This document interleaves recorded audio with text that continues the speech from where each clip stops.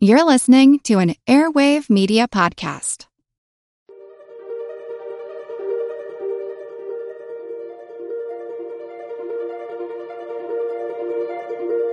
Over 7 million different animals inhabit our planet. Because the raccoon dog or the tanuki in their native home range in Eastern Asia, they have a great role in the ecosystem. What can they teach us? Yes, they're amazing. And I mean, they do something that no other canid does. So we'll get there in the podcast, but that was like, wow. Many species are in crisis and need your help. Join the movement at allcreaturespod.com.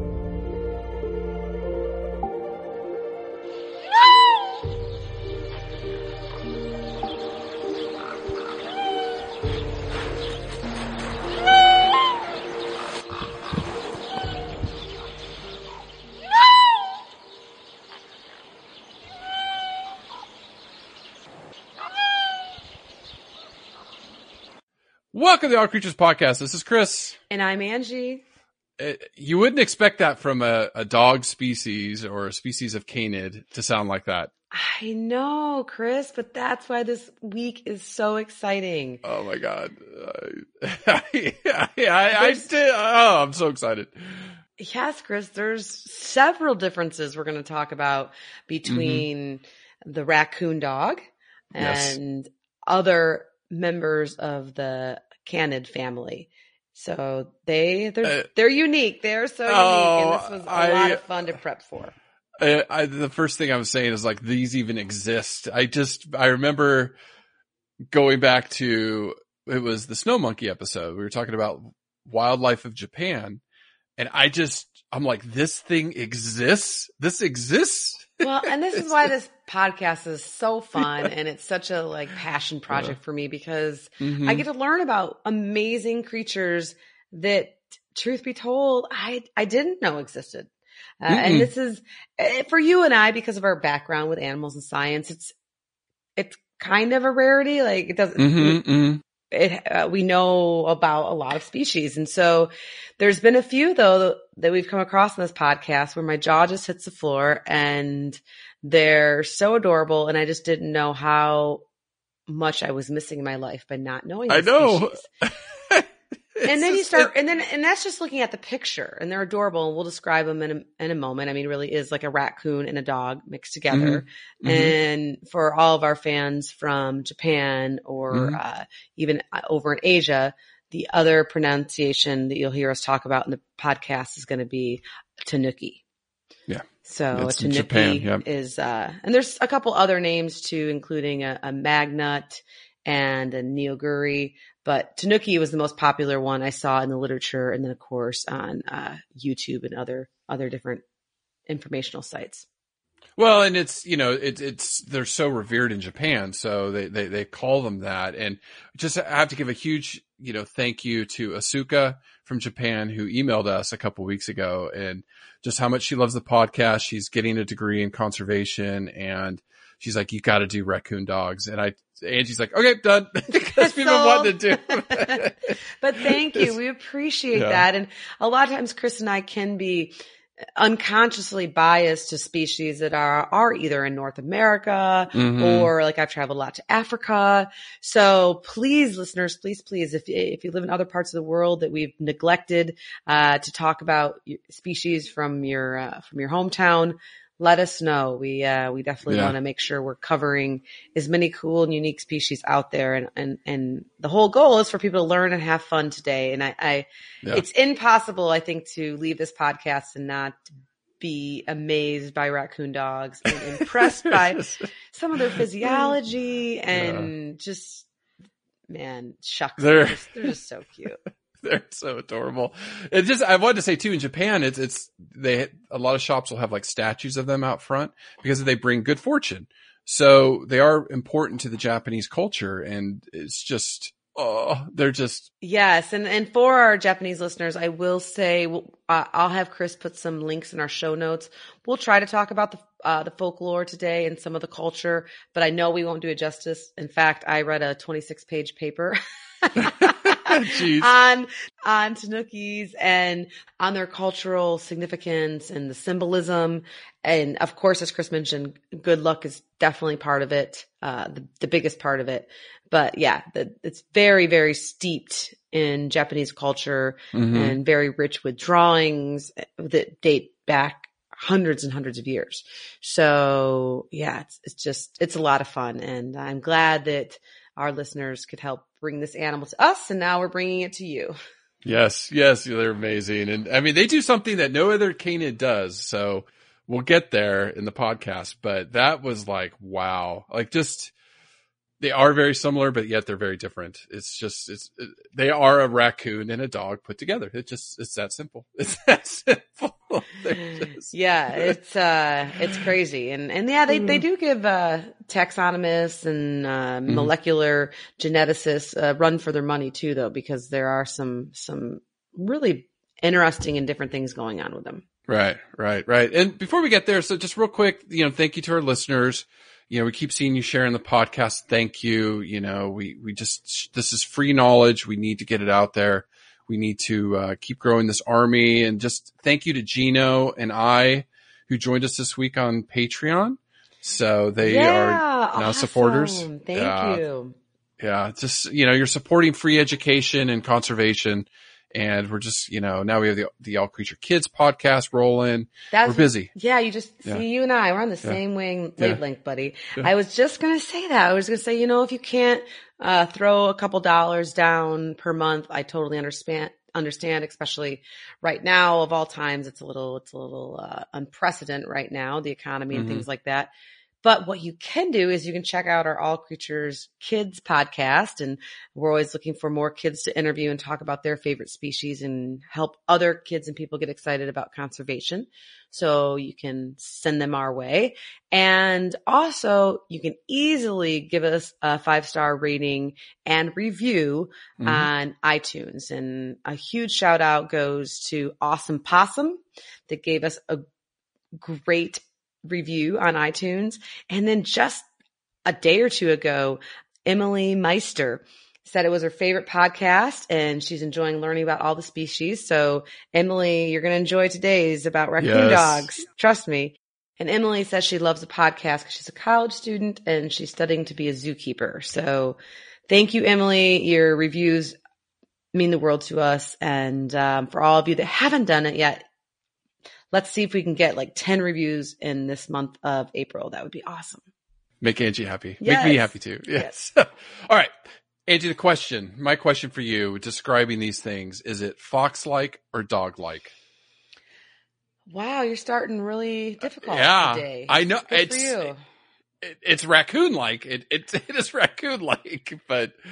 Yeah, well, the raccoon-like comes from the face. And so the coat patternation of the face is very, very similar to what we see with our North American raccoons. In that raccoon dogs or tanukis basically have like a black mask running over their eyes and kind of down their cheeks into their neck and shoulder region. And these markings are pretty identical to a raccoon. Yeah. But they're not related to raccoons. Not at all. Not at all. So, but they have a similar like grayish brownish coat pattern over the rest of the body, and their ears are rounded and short, and they just look like a fluff ball of fur is basically, in some instances they're cuter than raccoons, which I would never thought would be possible.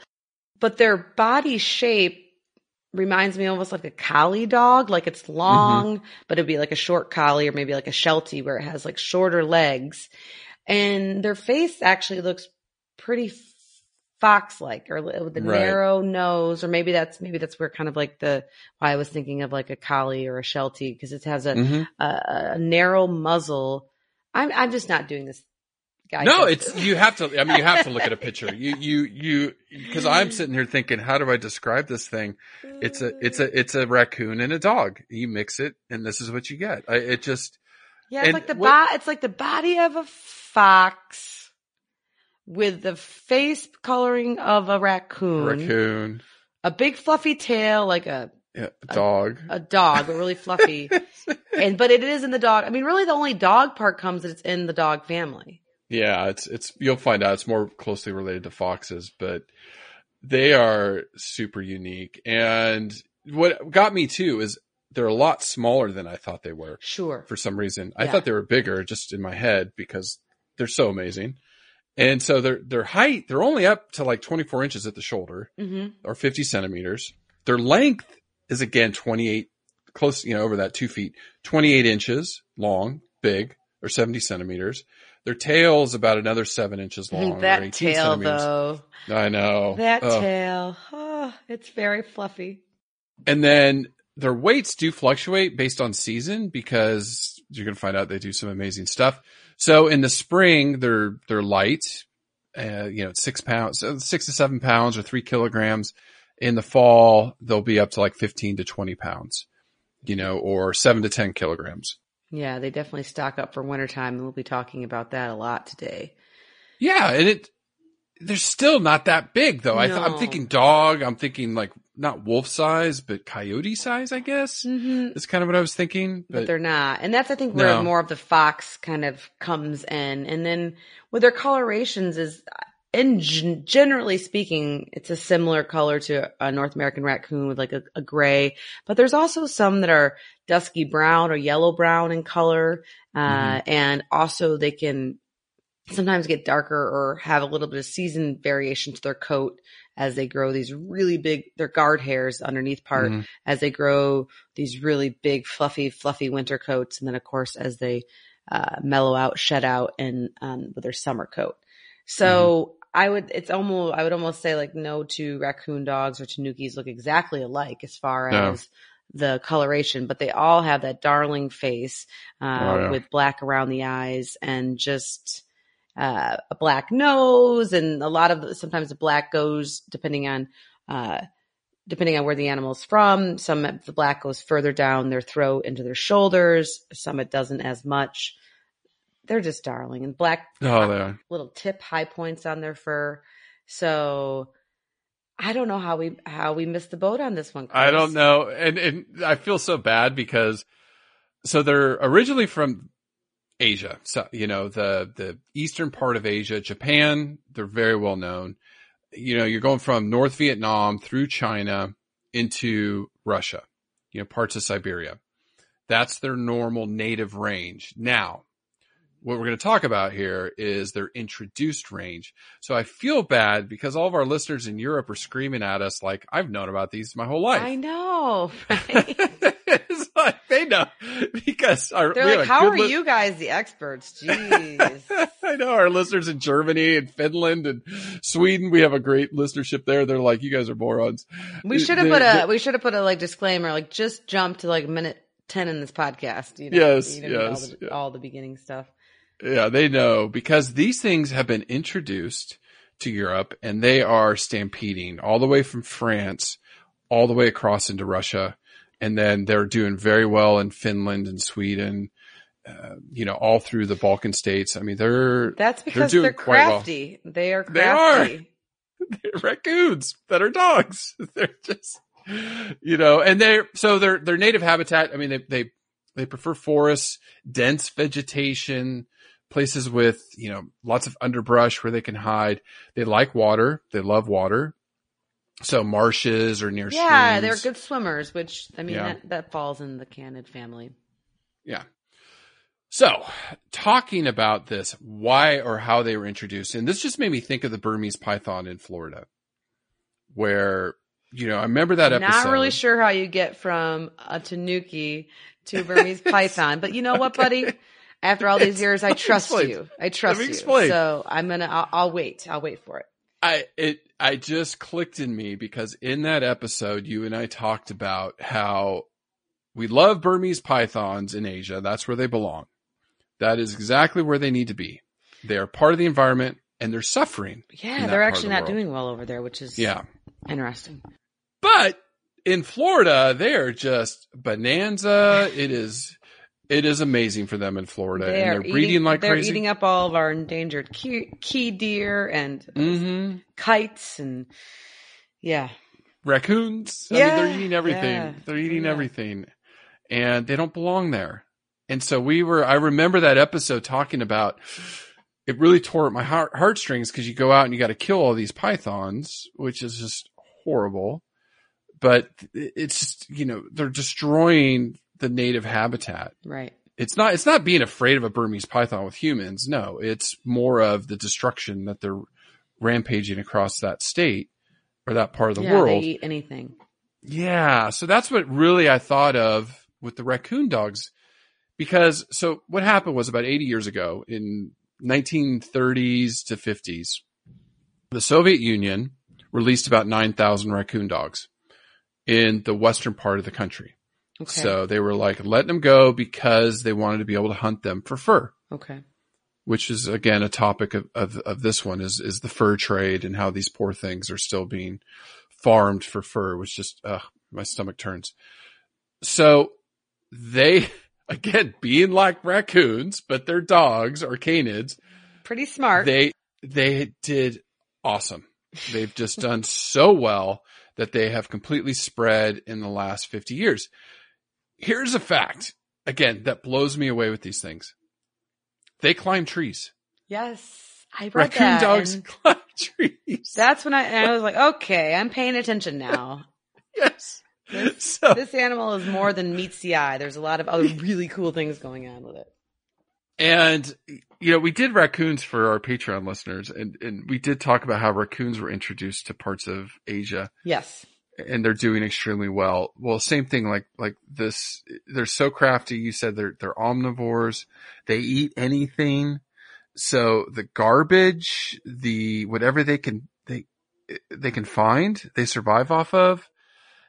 You're going to find out about how they survive the winters, but they can lose lots of weight, not eat for a long time.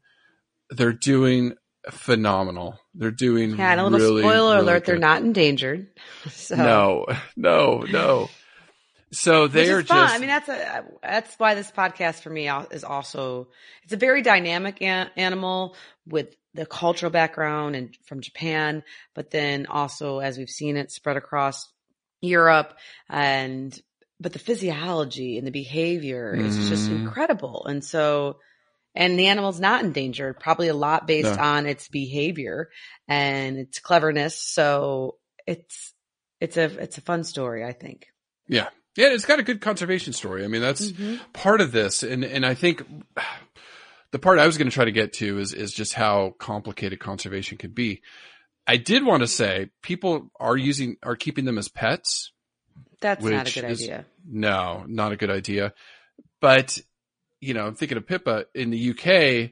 People in the UK now have them as pets. And there was in the newspaper, somebody lost theirs, and it was like a sign, like lost raccoon dog wandering around. I think it's Cornwall. It's so not doing the environment any favors by importing these wild animals that eventually get loose, like the Burmese python or something like that. If they get established somewhere, they're very hard to eradicate. It also made me think of New Zealand. Mm-hmm. In New Zealand, with all the introduced mammals, the possums from Australia, the weasels and stoats and rats and mice that are just laying destruction or have across New Zealand, all the flightless birds, amphibians, reptiles, everything. New Zealand has a policy where they're trying to eradicate them. So they're out there dropping bait, trying to kill them. And it is controversial. People, the Department of Conservation in New Zealand is under attack because there's a segment of people that think just it's too late. Just don't kill animals. Let nature take its course. And I think the majority of New Zealanders are like, no. Right. I like my kiwis. I like my kakapos and my kias and all the unique wildlife of New Zealand, tuataras. So same thing here with raccoon dogs in Europe, because this researcher's talking about the devastation in Finland, that their amphibian population has been wiped out ground nesting birds are almost wiped out in Finland because of raccoon dogs. This researcher estimates there's about 1 million raccoon dogs in Finland. Holy cow. Yeah. I read 300,000 from Okay. IUCN, so I don't know. But there are millions in Europe running around, and this is not where they belong. No, and they're eating whatever they can get their paws on. Yeah. I mean, I love them. They're my new spirit animal. I mean, they're one of them. I love this. I love this animal, but they don't belong there. They Right. just don't. And that's where conservation is just so It complicated. is. It's very tricky. It is because, Yeah. I mean, some animals, just because maybe they're omnivores or they're crafty and intelligent, they can be successful in a lot of different habitats. But that doesn't make it necessarily right. And when you look at animals that have evolved these unique behaviors and physiological adaptations to be a flightless bird, that worked in New Zealand for hundreds and thousands, maybe even millions of years. Right. So when people say like, oh, just let nature take its course. If there's an invasive species, oh, well, that one sits hard with me. And I just think that it's not fair for the indigenous, the local wildlife population, not only from that one individual, like perspective, but how the whole ecosystem is Food web. Yeah, exactly. intertwined. Exactly. So if the raccoon dog is preying on these amphibians and there aren't any left, or they're really, really endangered, that is driving other species to have issues, I would imagine, as birds, as we move up through the food chain, and or other carnivores or top predators that are in the area. And then, so they're not just wiping out the one species that they're eating all the time. They could be potentially putting harm or wiping out several species in the ecosystem because a lot of these food webs are so interconnected. Oh, and it's just not up and down the food web. I mean, think about microorganisms, plants, insects, parasites. That's why the ecosystems here's what we're faced with today. Drastic, rapid change. And Mother Earth does not have time to adjust. You know, when the Ice Age ended, and everybody was like, oh, extinction's normal. You're right. It is. The Ice Age didn't end in 10 years. Right. Or in 100 years. It took a few thousand years for it to completely, and again, we're not climate scientists, but it was a slow change. And even that caused mass extinction. Sure. Or helped contribute to mass extinctions like the mammoth, saber-toothed cat, giant sloth, all these big carnivores, big mammals and other species. Yeah. Megafauna, right. So what we're seeing today around the world, with climate change, the Australian fires, it's so crazy in the world today. We don't even think about the Australian fires anymore because of this pandemic. I know. Yeah. It's so unfair. I mean, obviously I understand why the news cycles are dominated by the pandemic, but yeah, it's definitely wildlife in more reasons than one, or ecosystems in more reason than one, are getting kind of neglected. Pushed to the back page. Yeah, back page. So the whole point is, again, this whole story I'm trying to tell with the raccoon dog, I love them. They're amazing. They belong in Asia. And not West Asia. They belong in East Asia. And so these eradication programs, for our listeners in Europe, I know it's probably pulling at your heartstrings. Like it's a horrible thought of them hunting these things and trapping them and euthanizing them, but they don't belong there, right? That's just, I'm not trying to let my opinion bleed out. Some other species. Here's some interesting ones. I have the EU invasive species list. Angie, Egyptian goose. Did you see my Instagram post the other day? Yes. There was one in California. So we, where I live, there's a private beach on the lake. So we're able to go down there. All the beaches are closed across the state. This was a private beach. So I got to go down and just sit and get some sun because I hadn't seen the sun forever, getting out of my little hidey hole. And I saw these two beautiful geese, and I'm like, what in the heck? These aren't resident geese like someone's pets or anything. These are wild geese. And the coloration threw me for a second. So I took some photos, came back home, looked them up. I was like, what in the heck? And Egyptian goose, I'm like, what are they doing here? And then I looked it up, and we have a small population in California, like up to 200. Florida has a population of Egyptian geese. Florida's really good at having things that don't belong here. Although they accepted me with open arms, so I have to. I was going to say, somebody from Michigan. Yeah. So Egyptian goose is in Europe. The New Zealand flatworm, which I thought was funny. Just going through this list, there's a whole bunch. Small Asian mongoose, the North American bullfrog, muntjac deer, which is crazy. Yeah. Coatis, muskrats, raccoon dogs. I mean, there's a whole thing. Raccoons, gray squirrel, fox squirrel, chipmunks, sacred ibis. That's a beautiful bird.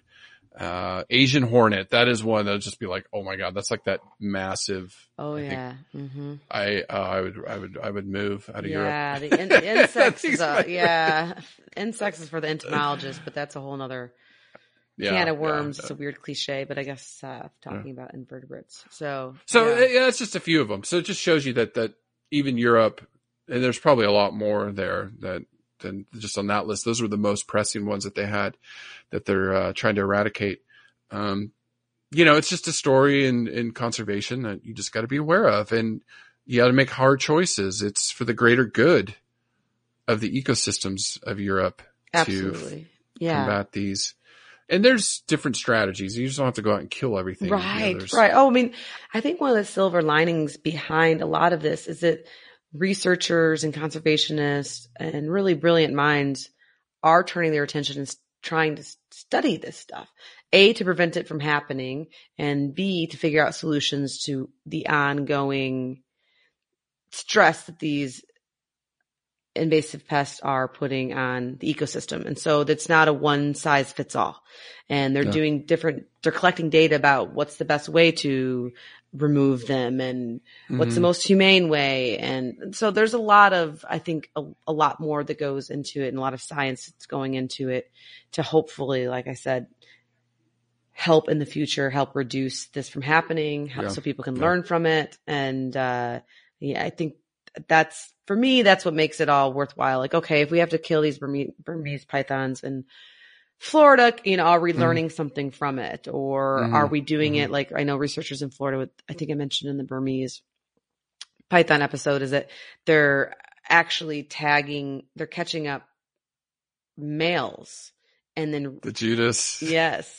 They're doing this with raccoon dogs too. They catch up the Judas males, raccoon dog, yeah. And they chip them or tag them or whatever so they can find them again. And then the males release them to the females, and then they can basically take a whole clutch of eggs. So instead of killing live, big, whatever, how many feet snake, you're able to just remove the eggs from even hatching in the first place. And so there's different strategies using science, and that I have to at least appreciate. And it's not just all this, make the poor animals suffer type thing. No. Well, I think that, leads into part of, again, that's my story of why care. Like, why care about them? They need to be protected and revered in their native habitat. And I do care what's going on in Europe, because it's not just, I love these animals and I want to, I want to see them live and be happy, but we just have to stay aware of these invasive species and their impacts. So absolutely, because the raccoon dog or the tanuki in their native home range in Eastern Asia, they have a great role in the ecosystem where they live and where they've evolved for hundreds of thousands, millions of years. They're responsible for controlling insects and rodent populations. And because where they evolved, there's a lot of food for them to eat. They're considered an omnivore, but they're also considered a generalist. So when we talk about nutrition and what animals eat, a lot of times there's what we call specialists, where the animal will only eat this type of meat or this plant. But when you're a generalist, it's kind of like me. I'll graze on pretty much anything you put in front of me. Yes. I'm not super picky. Yes. And where Tanukis evolved, they don't really have a big effect on any one species in the ecosystem on a large scale because they're a generalist. And so they do really well helping keep the populations balanced and happy and living in harmony where their native habitat is. So, and then of course too, I think from more of a human perspective, especially from looking at the culture from Japan, they're just really, really adored, and they're really steeped in Japanese culture and folklore and tradition. So as an American, I mean, that's why I'm drawn to the bald eagle. And Chris and I just did an episode on the bald eagle not too long ago. And it was a lot of fun for us because it's something that is our national symbol, and it has a really cool conservation story. So the Tanuki, or raccoon dog as we call it here in America or North America, is really important to the Japanese culture. And so that alone, I mean, and how can it not be? It's so darn cute. But I think that alone is reason why people should be more familiar with this creature and care about it and want it to live a happy, healthy life in its native range. Yeah, absolutely. Absolutely. And their evolution's interesting. It's, it is a dog or canid, dog fox family. The species name. All right. I was going to say, this is why you get paid the big bucks, which is nothing, but still. All right. It's rough. Nice. Yeah. Nice tedder roots. Oh my God. I just had this vision for a funny outtake bloopers of just you pronouncing all of the Latin names. I mean, it's easy for me to say because I barely do it because I'm just like a chicken at doing it. I pronounce enough words, for anybody who's listened to this podcast for a long time, I pronounce enough words wrong that I always let Chris have the benefit of pronouncing the Latin names wrong. This is nice terroots, prosinoids. Nice terroots, prosinoids. There you go. That's the best I can do. I think you did and great. It's probably way off. Who's gonna check it though, right? I know. But what's interesting is there is 5 subspecies of this. Right, which is why if you just go to Google image or something, you'll see ones that look a little different, and they're like, well, why does this one have more brown on it? And why does this one have a more distinguished bandit mask on its face? So, but yeah, that's because there's these different subspecies. Yeah. So of the 5, there's Chinese raccoon dog. That's in eastern China. The Korean raccoon dog, which is in the Korean peninsula. The Yunnan raccoon dog, which is the one in southeast China and North Vietnam. Ussuri raccoon dog is the Russian, China, and the one that's in Europe. And then you have the Japanese raccoon dog, which is just in Japan. Yeah, that might be the cutest one, I think. I might be a little biased towards the Japanese raccoon dog. The Korean's pretty cute. They're all cute. Yeah. Don't get me wrong. But they're just the puffballs. They're just, they're winter coats. Canid evolution covered this quite a bit. The Miacids, which gave rise to bears, mustelids, pinnipeds, about 40 million years ago in North America. One of the canids are one of the most ancient of the carnivores. So they came up like that 35, 40 million years ago is when they emerged from the Miacids. What was interesting is they all did evolve here in the Americas, but then once that land bridge over the Bering Strait was formed, they flushed into Asia. Okay. Mm-hmm. That was about 7-8 million years ago. Wow. Now, I know. It's so crazy because the raccoon dogs is so interesting because the canids just exploded across Asia, into Europe, down into Africa. Mm-hmm. We know we have wolf species in Africa, the African painted dog. Then you had wolves in England. Sure. All the way the western side. But the raccoon dog just found a great place to go. So these early canids, they kind of had like this long snout, and they'd eat lots of carcasses. Mm-hmm. So when Asia opened up, it was just like, are you kidding me? This is paradise. Yeah, paradise for them. You had mammoths, you had all sorts of stuff that they could eat. And so they just took off and did really well. The raccoon dog just came across and said, hey, this is perfect. I'm parking it right here. Oh yeah. And so Northeast Siberia, Korea, Japan, that's when it came across. I mean, they were there way before people came to Japan, and they just were well adjusted to this climate that gets really harsh in the winter and then really nice in the summer. Mm-hmm. So they were great. So over time, they developed to be able to withstand, I mean, the temperatures between 30 degrees Celsius, which is, I don't know what that is in Fahrenheit. It's warm, quite warm, to minus 50 degrees Celsius. That is an insane temperature swing. That's like, did it ever get that cold in Michigan? I don't know. It's like, no, I don't think so. But I will never forget the days working in Chicago as a zookeeper, and it would get, I don't know Celsius, so Fahrenheit, right? It would be minus 10 or 12 or 15 below zero without the wind chill. And then so I'd be driving into work at whatever, very, very early in the morning before the sun rose. And on the radio station, there would be warnings like, don't go outside unless you have to. And I was like, well, yes, I need to take care, because the zoo had animals that were acclimated from cold climates, and they loved it. Oh my gosh, the Bactrian camels, they were like, let's go out and play. The Sichuan Takin were happy as clams out there. And so, but anyways, my job required me carrying a blowtorch to open some of the metal doors and gates. No. Dedication, those animals, they love you. But anyways, but I don't know. I don't think it was quite that cold. And those were rare winter days, 1 or 2 a season. Yeah. So, but yeah, we do a lot for the animals we love. So. Yeah, and raccoon dogs are fine. They're just like, whatever. Well, whatever. And it's interesting that we're talking a little bit about zoos right now, because I'm so in love with these tanukis. And I found that there is a zoo in North America that houses them. Or actually, there's 2. There's one in Mexico. So yay, Mexico. And then in the United States, Zoo Atlanta.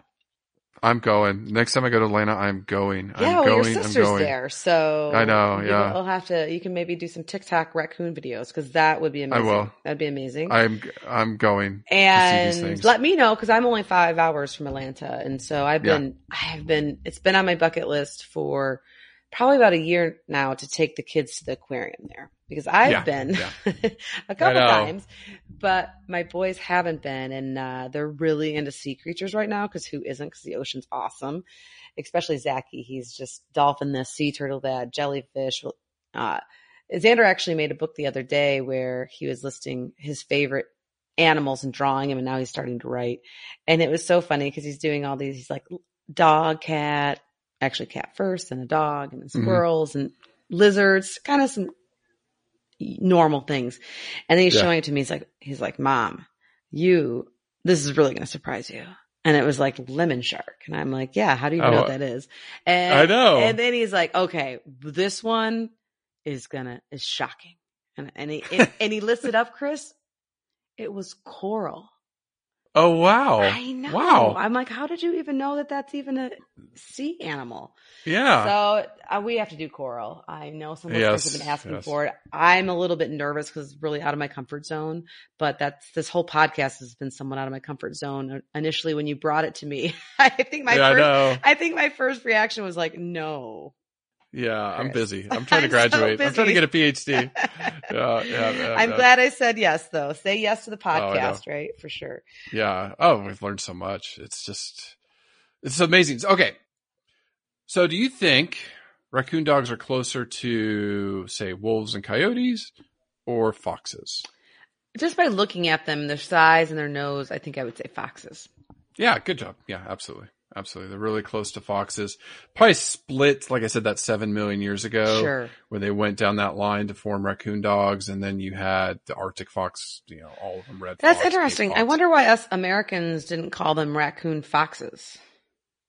I don't know. Interesting. But yeah, they're more closely related to dogs. I mean, the dogs was like 10 million years ago when they were even close. So that's just looking at genetics. I'm looking at a phylogenetic tree with that. Just really quickly too, just to wrap this up with them, at the end of the Earth's last ice age, so the raccoon dogs kind of got separated as sea levels rose, right? And so those bridges to Japan got kind of shut off. And so then you had the Japanese population and then the mainland Asian population. So again, genetics, looking at some of that, they kind of separated out with that.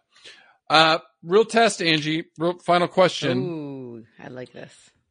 The smallest canid ever. Chris, you're going to screw up my batting average. I've been doing so good tonight.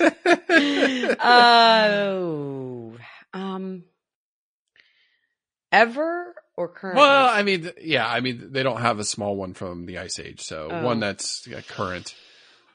But it's supposedly the smallest fox ever. Or a close. Something. Close. It's not a pygmy. Is it a pygmy fox? No. A bat nose. White episode nose. 106. Episode 106. Oh, Fennec fox. Yes, the Fantastic Fennec Fox, Yeah, episode okay. 106. They're actually the smallest canid. Okay. So, and they shout out. Talk about darling. Oh God! Shout out to Madison at LA Zoo who showed me and walked me around, and I got to see their Fennec Fox, and you gotta love them. But they're body length 16 inches long, weigh up to 3 pounds. They're tiny, darling, tiny. So there you go. Because we've done the largest wolf thing that's like the size of a buffalo. Sure. Like, this was like 30 million years ago, 20 million years ago, whatever it was. All right. These raccoon dogs in the wild live like 5 to 7 years. Life is hard out there. Mm-hmm. Yeah, the wild's tough. Under human care, they can live up to be 14. Okay. So almost double that. So yeah, some dogs. Dog years. Mm-hmm. Yeah, dog years. He's going to talk a lot about their behavior, but they do grow those big winter coats, so they look super poofy. Yes. Yeah, it's basically considered like a molt because that's why they can look different depending on what season you capture a photo of them, because they have this, in the wintertime to keep them warm, and they just have this thick, dense undercoat, right? Mm-hmm. But in the summer between July and October, they'll go through what's considered a molt, which we often think of molt for birds, but it also can use that word for mammals as well. And they get their summer dress or their summer pelage. And then, as the weather starts to turn, usually in September and October, that undercoat starts ramping up again. And so those are the pictures that Chris and I love the most, when they're just these poof balls. Poopy. Literally, it's just, oh my gosh, we'll put some cute pictures on our show notes where they're just to die for. And so, yeah, it's a big part of their physiology because it's all well and good to be warm in the wintertime, which is really important for them. But summers get warm too over in Eastern Asia as well. So especially depending on which actual part they live in. So you have to molt that coat and let the undercoat go, the poofy part. So, and I was lucky enough many years ago to rescue a Siberian Husky. So I think this would probably be 10 times as worse than that. That's why when people talk about keeping these guys as a pet, I'm like, you're insane. The husky hair was crazy enough to deal with. So I couldn't imagine this raccoon dog. Yeah. Yeah. They just, they did too. And they, we'll get to the fur at the end, but they do have amazing it's coats. one of these things too, is what makes them beautiful also makes them. It's like chinchillas. Yeah. Like those poor little chinchillas, like just so amazing. All right. Also, so their claws, they have these curved claws. So like I said, they can climb up trees. Amazing. And they'll go, I know this fox, dog, raccoon climbing trees to get berries and stuff. They do eat everything. I mean, insects, rodents, amphibians, birds, eggs. We've talked about that. They will fish with their claws and try to get like crayfish or something in there to eat. They will dive underwater. So they eat mollusks. They eat snakes, crabs, sea carrion. They're omnivores, so they like salad. Yeah, they're generalists. Yeah, roots, yes. fruits, They're seeds. not scared to try garbage. They're not scared to try something new. That's for sure. No, and garbage. They love human garbage. They absolutely do. I think in Japan, that's what drives people nuts is they do get into garbage like our raccoons here in the United States. They eat everything. So there you go. Now, what eats them depends where they live, but wolves, lynx, wolverines. Here's some other things we got to cover. Lynx, it's so wolverines. funny. Well, today for some reason I was like, I want to do a wolverine. Yes, yeah, yes, I do. Another tough critter. Yeah. Yeah, we have to.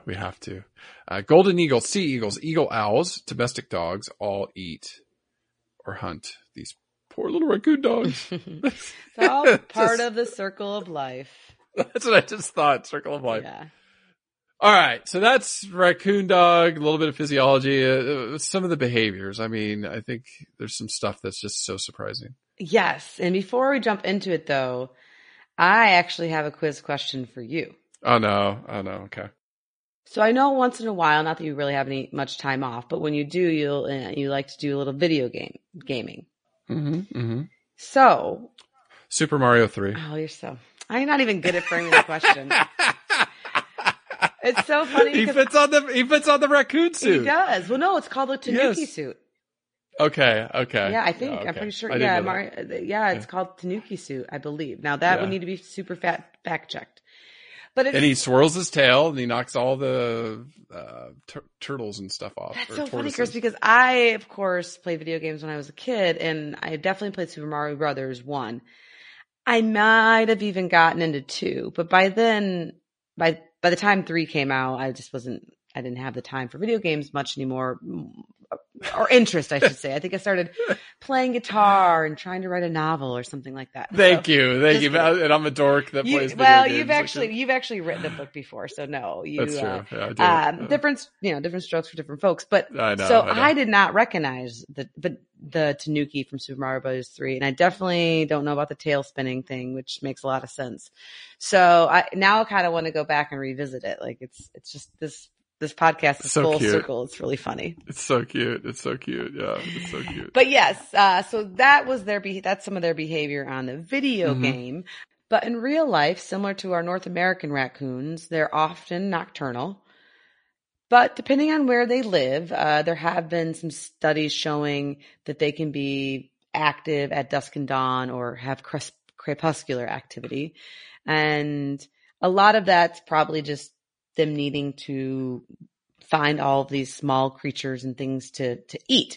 So they're busy at nighttime, and they will wander and search for food a lot, and they'll just gobble up everything that they find. And I even saw them classified in some of the literature as collectors and gatherers. I thought that was really interesting, just because of the way that they like you said, they'll dive down and get mollusks, or they're not picky. They're raccoons. Yeah, right, exactly. That are dogs. They do the same stuff. It's crazy. It's crazy. And so from a social point of view, because I love studying species and whether or not they are more solitary or social, but studies have shown that they do typically live and hunt in small family groups. But when they're sighted by humans, they're usually solitary. So we talked a little bit about this on our Patreon episode for raccoons. And so there was similar things like that too, where, I feel like I always see raccoons with with a whole bunch of them, but they're typically solitary. But diving deeper in literature was more moms and babies, which then grew into juveniles. So there probably needs to be a little bit more research to tweak out exactly how many is in a family group, and is it really just a mom and the juvenile pups, or is it a mom, dad, sister, brother, cousin kind of thing? But in general, so in general, smaller groups, and They do like to either sleep or rest in pairs. They'd like to have contact with one another. They will do a lot of social grooming. That's where you scratch my back, I scratch your back at the same time kind of thing. You and I see that a lot frequently in horses. And I guess that behavior has also been seen in other types of foxes. And lastly, one of the things that researchers are still trying to figure out is when they are bonded, or when they're seen together, like, does it last for years and years and years? Or is it more of a, like I said, mother and pup thing, or a breed related thing? So still some things to uncover about these beauties. Because okay. So one of the things is that they do that no other canid does, right, is hibernate. Sure. Yes. If you're listening at home, put your seatbelt on, folks. Yeah. This is cray-cray. This is crazy. Tell us about that. Cause I'm trying to think, do they, is it like bears? Cause when bears have their babies, it's when they're in their dens, and then, they nurse and get bigger, and then they come out in spring. Yeah, Chris, I'm so excited to talk about this because it's super unique. That raccoon dogs or tanukis are the only in the canid or Canidae family that hibernates in the winter. Foxes don't do it. Wolves don't do it. So, I mean, it's pretty unique and pretty spectacular. It makes a lot of physiological sense because, well, it gets cold where their native range is, and what else better to do than to go and take a long winter's nap, So it's quite spectacular though from a physiological point of view. And so what these guys do before winter, revving up for it, is they go from pre-holiday season, think of yourself midsummer, that bikini body, to pretty much as big as they can possibly get. I know. The weights are huge. They're definitely gobbling up everything in sight, and they put on weight so that about 25% of their body mass is subcutaneous fat, adipose tissue, which would not be a very good BMI for you and I. No.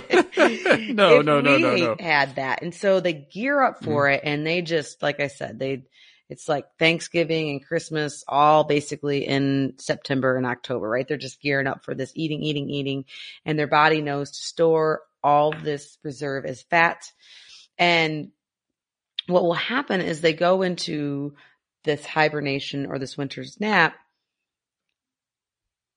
their metabolism completely slows down.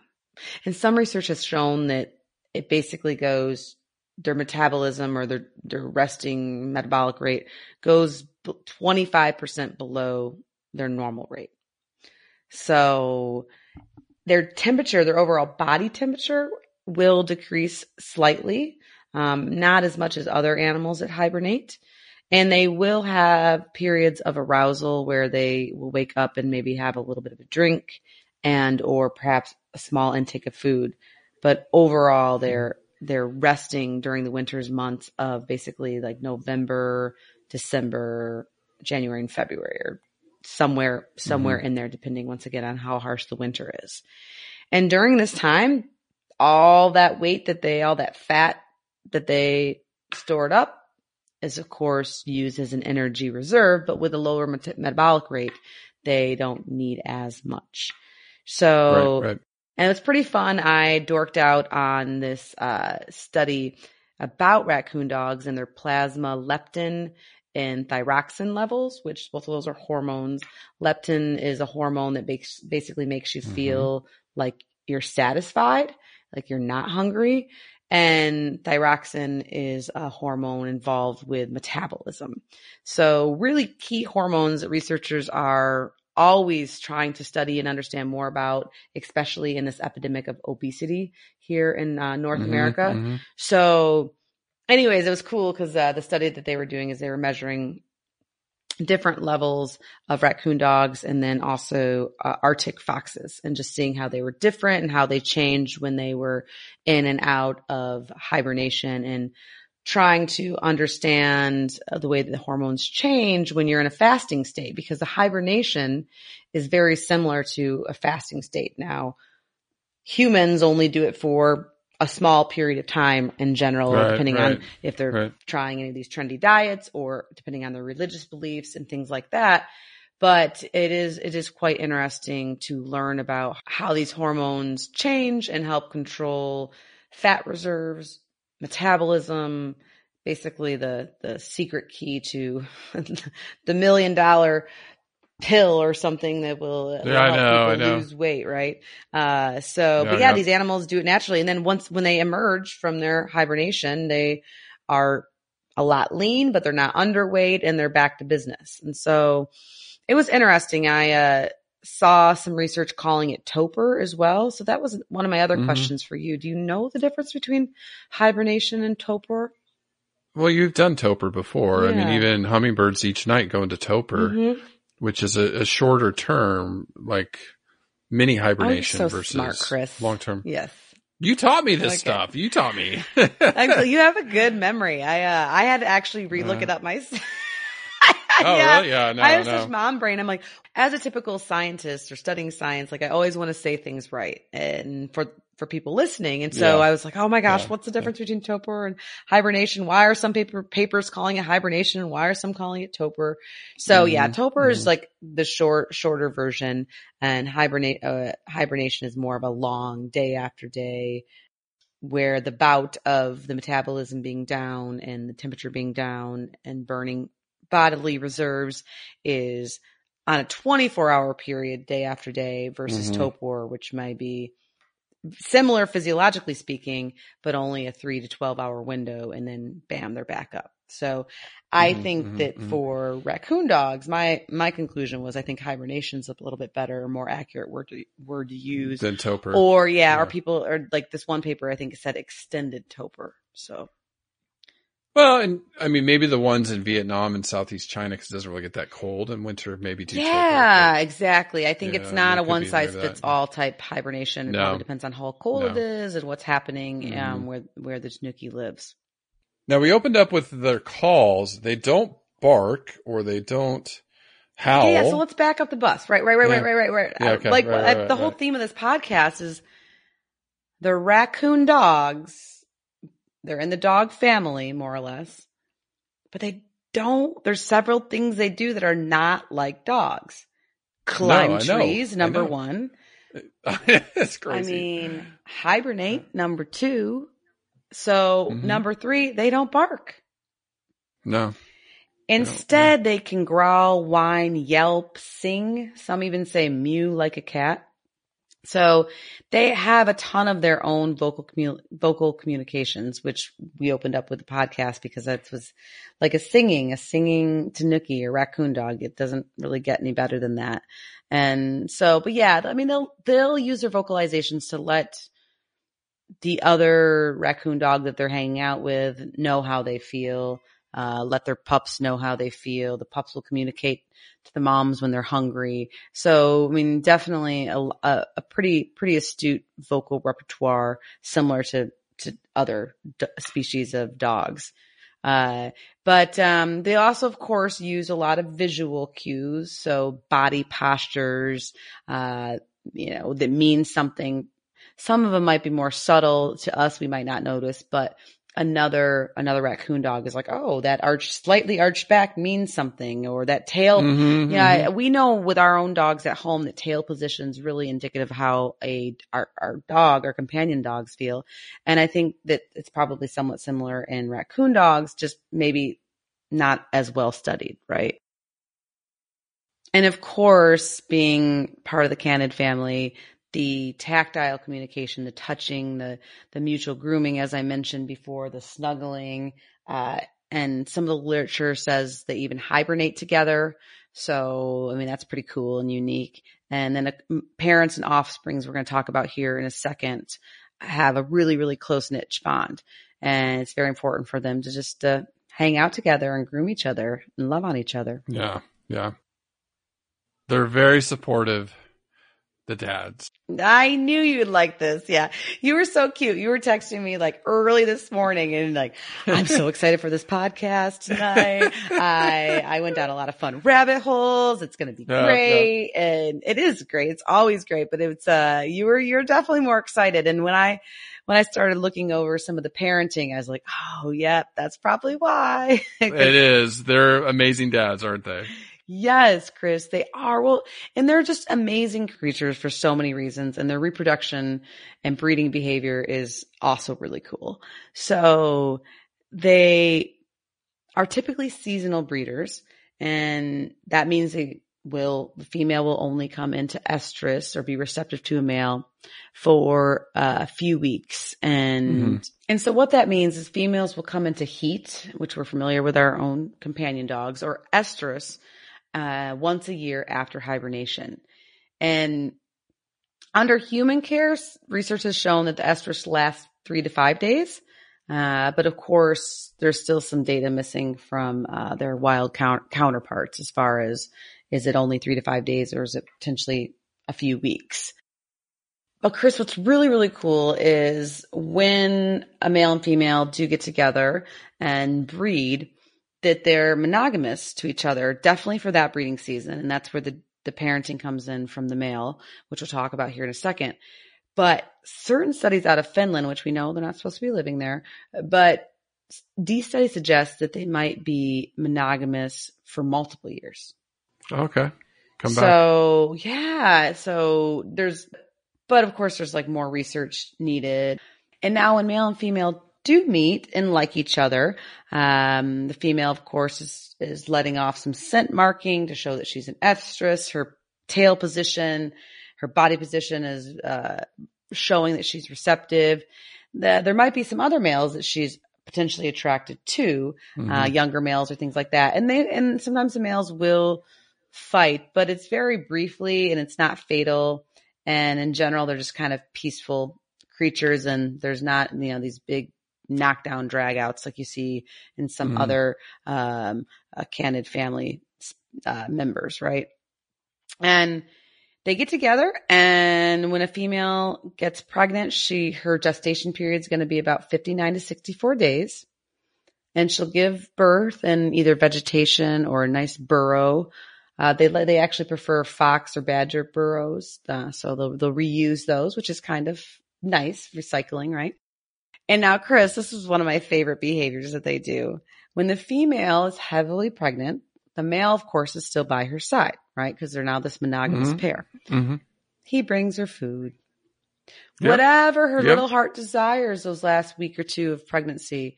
If she wants a crab, done. If she wants some nuts and berries, done. If she's craving some ice cream trash, I'll bring it, baby. Yeah, some ice cream cone, whatever, some dairy from the trash. I mean, he brings it to her and feeds her, and I just love that. They made me fall in love with them. That's super sweet. My husband was very good. With my firstborn, it was frozen yogurt. So at 9 to 10 o'clock at night, he'd be doing these fro-yo runs. And with my second, my craving was more for falafel, this amazing falafel sandwich. I think you ever say, and that was more of a lunchtime thing. So he kind of got off the hook on the second one with running late at night to get me food, but he was still good about massaging my feet. So. He's like, hold on, honey, I gotta go to the garbage can. I'll be right back. Yeah, totally. And he's like, well, let's see. We have some old pasta noodles from 3 weeks ago. Yep. Yeah, the second kid, everything gets a little less romantic, right? Well, yeah, that's because he was wrangling a toddler when I was pregnant with the second one. So that was his job. But yeah, but now this is something I cannot relate to. Guess how many pups they have? It's more than one. I'll give you that hint. I mean, in all honesty, maybe 4. Okay. Like a fox? Like I'm trying to think of like a litter of like wolf pups. Like they can have. Well, finally, Dr. Mortensen strikes out for the first time this 20? podcast. Oh, stop it. No, you made, so on average, 5 to 7. Okay. The highest reported was 19. Jeez, no. What? God. God. Like I said, I cannot relate to a Tanuki when it comes to popping out babies. 20? I'm one at a time. Oh my God. And I'm 2. No wonder why they think there's Done, millions all over so- Finland. Oh my gosh. Right? Exactly. So, That's but now crazy. 5 to 7 is average. Okay, So that's okay. average. But you and I are scientists. You know that bell curve. We can go up to 19, I guess, which is crazy. So bless their hearts. You know what? I guess that dad fed her real good. When Yeah, she I was know, pregnant. I know. All that garbage ice cream. Anyways, and so, but pups, typical to your own dog at home, pups are born like blind and have soft black fur, and they're teensy tiny, from 60 to 115 grams, depending on the subspecies. And they'll open their eyes between the 9th and 10th day. Typically, they're weaned around age 30 to 40 days. But during this time, the male has a really big role. He will babysit the pups. While the female hunts for food, he'll also hunt while she babysits. So they're like a very modern family, right? There's no discrimination going on there, right? Everybody gets to do every job equally. Sounds a lot like my house, so I can relate to him on that. And now around 4 months old, the pups begin to learn how to hunt, watching their parents. So watching mom, watching dad. And I mean, the way, since they're such generalists, the way that they gather food and all different types of food, from climbing trees for nuts and berries all the way to diving underwater for clams, as you mentioned. Yeah, I know. So they have a lot to learn. And I think, I don't know, from an evolutionary point of view, that's probably why dad sticks around, to protect them, but then also to maybe help teach them how to hunt. So yeah, they'll hang out as a family and hunt for several months together. And then basically at 4 to 5, 6 months old, they're considered independent, and they'll kind of go off on their own. And around 9 to 11 months is when they reach sexual maturity. So we're talking about a very quick generation interval. Right. That's how much different than bonobos, the bonobo that we covered last week. Right. And so I think that it makes sense why they do so well where they go. They can eat anything, and they are basically an R selected species. So in ecology, there's R selected versus K selected species, and they have a lot of different, it's a category that scientists put them into to talk about them. But in general, R selected are like rabbits and have a quick generation interval, don't live that long, where K selected is going to be like an elephant or a human, live a long time, slow generation interval, put a lot of investment in the offspring for many years. So yes, the R selected does well. And, but I really have a newfound appreciation for them as far as how much postnatal care the father gives. I think there's a lot of, dog or canid species where of course the mom does. Yeah. But we don't always see a lot of involvement with the dad. So yeah, male raccoons support the females. Yep. I love it. We love our raccoon Modern dogs. day. Told you he's my spirit animal. I totally. Yes. I can almost picture you putting that Tanuki suit on, taking care of your kids, folding the laundry. Yep. Yeah. You're always so funny. You're always like just the best, like, cooker, cleaner, folding laundry. And I was always just so impressed that you would have all of that done within the first couple hours of being awake when you were in charge of caring for your kids, where I was like, I'm on my second cup of coffee and I haven't even brushed my teeth yet. It was a busy day. I had to go pick them up from school and get dinner ready and all that fun I know. stuff. Well, you're an amazing parent. So well, I you. can, but yeah, just they're a lot of fun. And, I need more of the raccoon dog in my life. I know, that's for sure. I know. And, with that, they are least concern, as we talked about, invasive species in Europe, but there are protections in place in Japan to protect them. Excellent. So they do protect them. But again, they, where their native habitat is in Asia, I mean, they are under threat, with deforestation and things like that. So, but they're doing okay there. Where it just broke my heart is in researching these guys, there are a lot of farms in China that are really raising them for fur, and that's it. And then, they live in these tiny, everything coming out of China, with all this pandemic and everything, just here's one more thing where these things are kept, these poor creatures are kept in small cages and then slaughtered just for their fur. And so that kind of led me to my conservation tip of the week, where, I think most of our listeners, if not all, don't wear real animal fur or wouldn't. It's just something a choice they made that, it's out of fashion. Real animal fur is way out of fashion. There's still some celebrities wearing fur. It just, kind of grates my whatever. Hopefully they'll start making better choices yes. especially with the amount of fame they have. Yeah, I know, and Instagram and stuff like that. But faux fur is like the new thing. Like, oh, let me wear fake fur. Well, first, let me tell you there's some problems with that.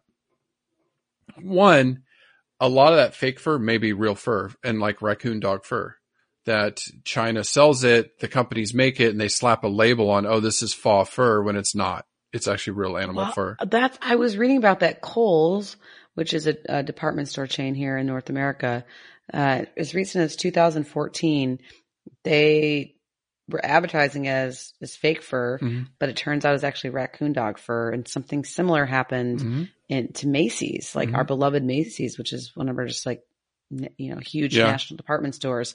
And with Macy's, it was back in 2006. And so I'm sure since then, those big stores obviously have done more to stop that, because I think they know that a lot of their audience, their shoppers, their customers don't want that. And that was kind of a bad mark on their reputation. Yeah. So, but my lesson learned, and I did not know this until researching this podcast, is that yes, it's not, you can't always assume that because it says fake fur, that's actually fake. Yeah, it's not. It can be, or if it is actual faux fur, the other problem is it sheds microfibers like crazy. So, right. So when we talk about environmental impact, so it's no good. They shed all of these microfibers that are washed down our drains, that go out into the oceans where the fish, or even our streams, the fish will eat it, and then we in turn catch the fish and eat that in our diets. And so it's dumping a lot of microfibers and plastics into the ocean. So, well, yeah. And that's why I love this podcast. I know for me, my journey throughout this podcast, and hopefully for you, Chris, and maybe for some of our listeners, it is like an evolution and learning and growth, because a few episodes not that long ago, we talked about chinchillas and how they're part of the fur trade.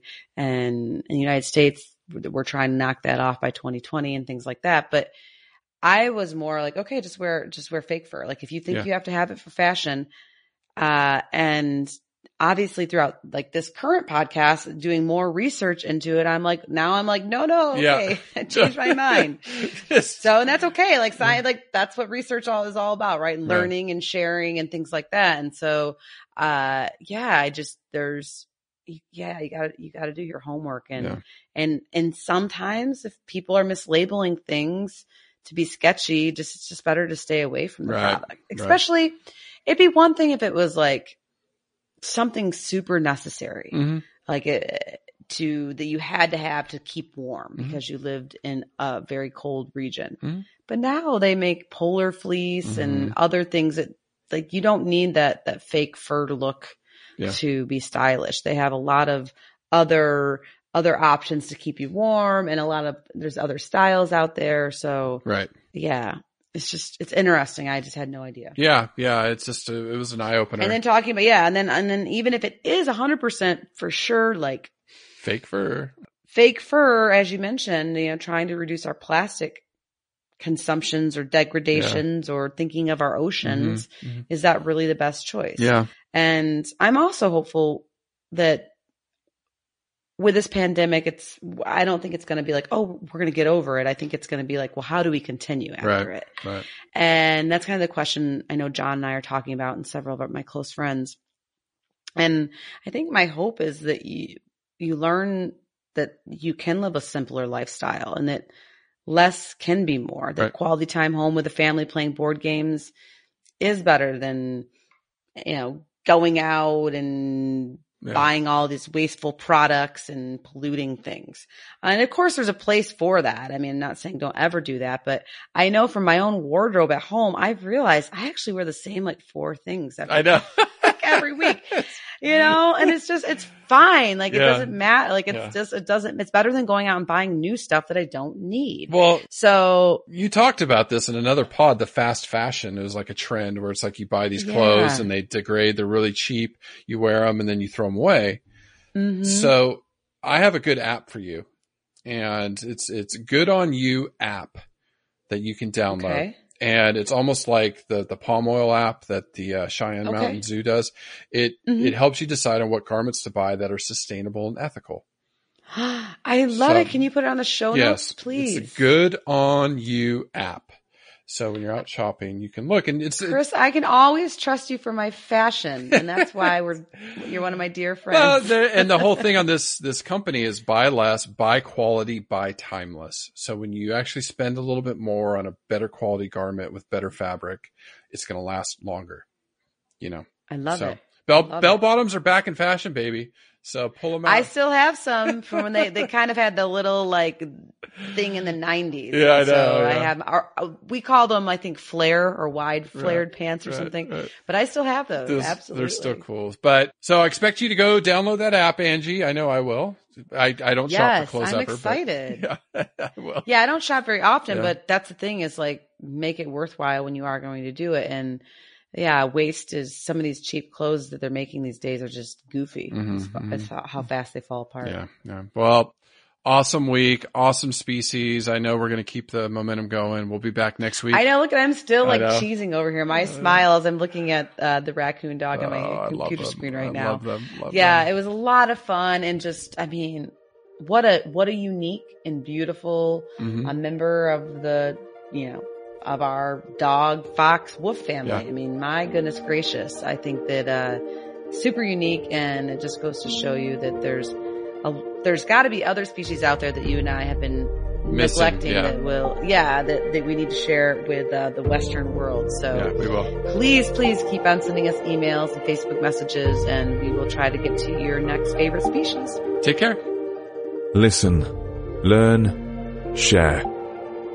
Join the movement at allcreaturespod.com.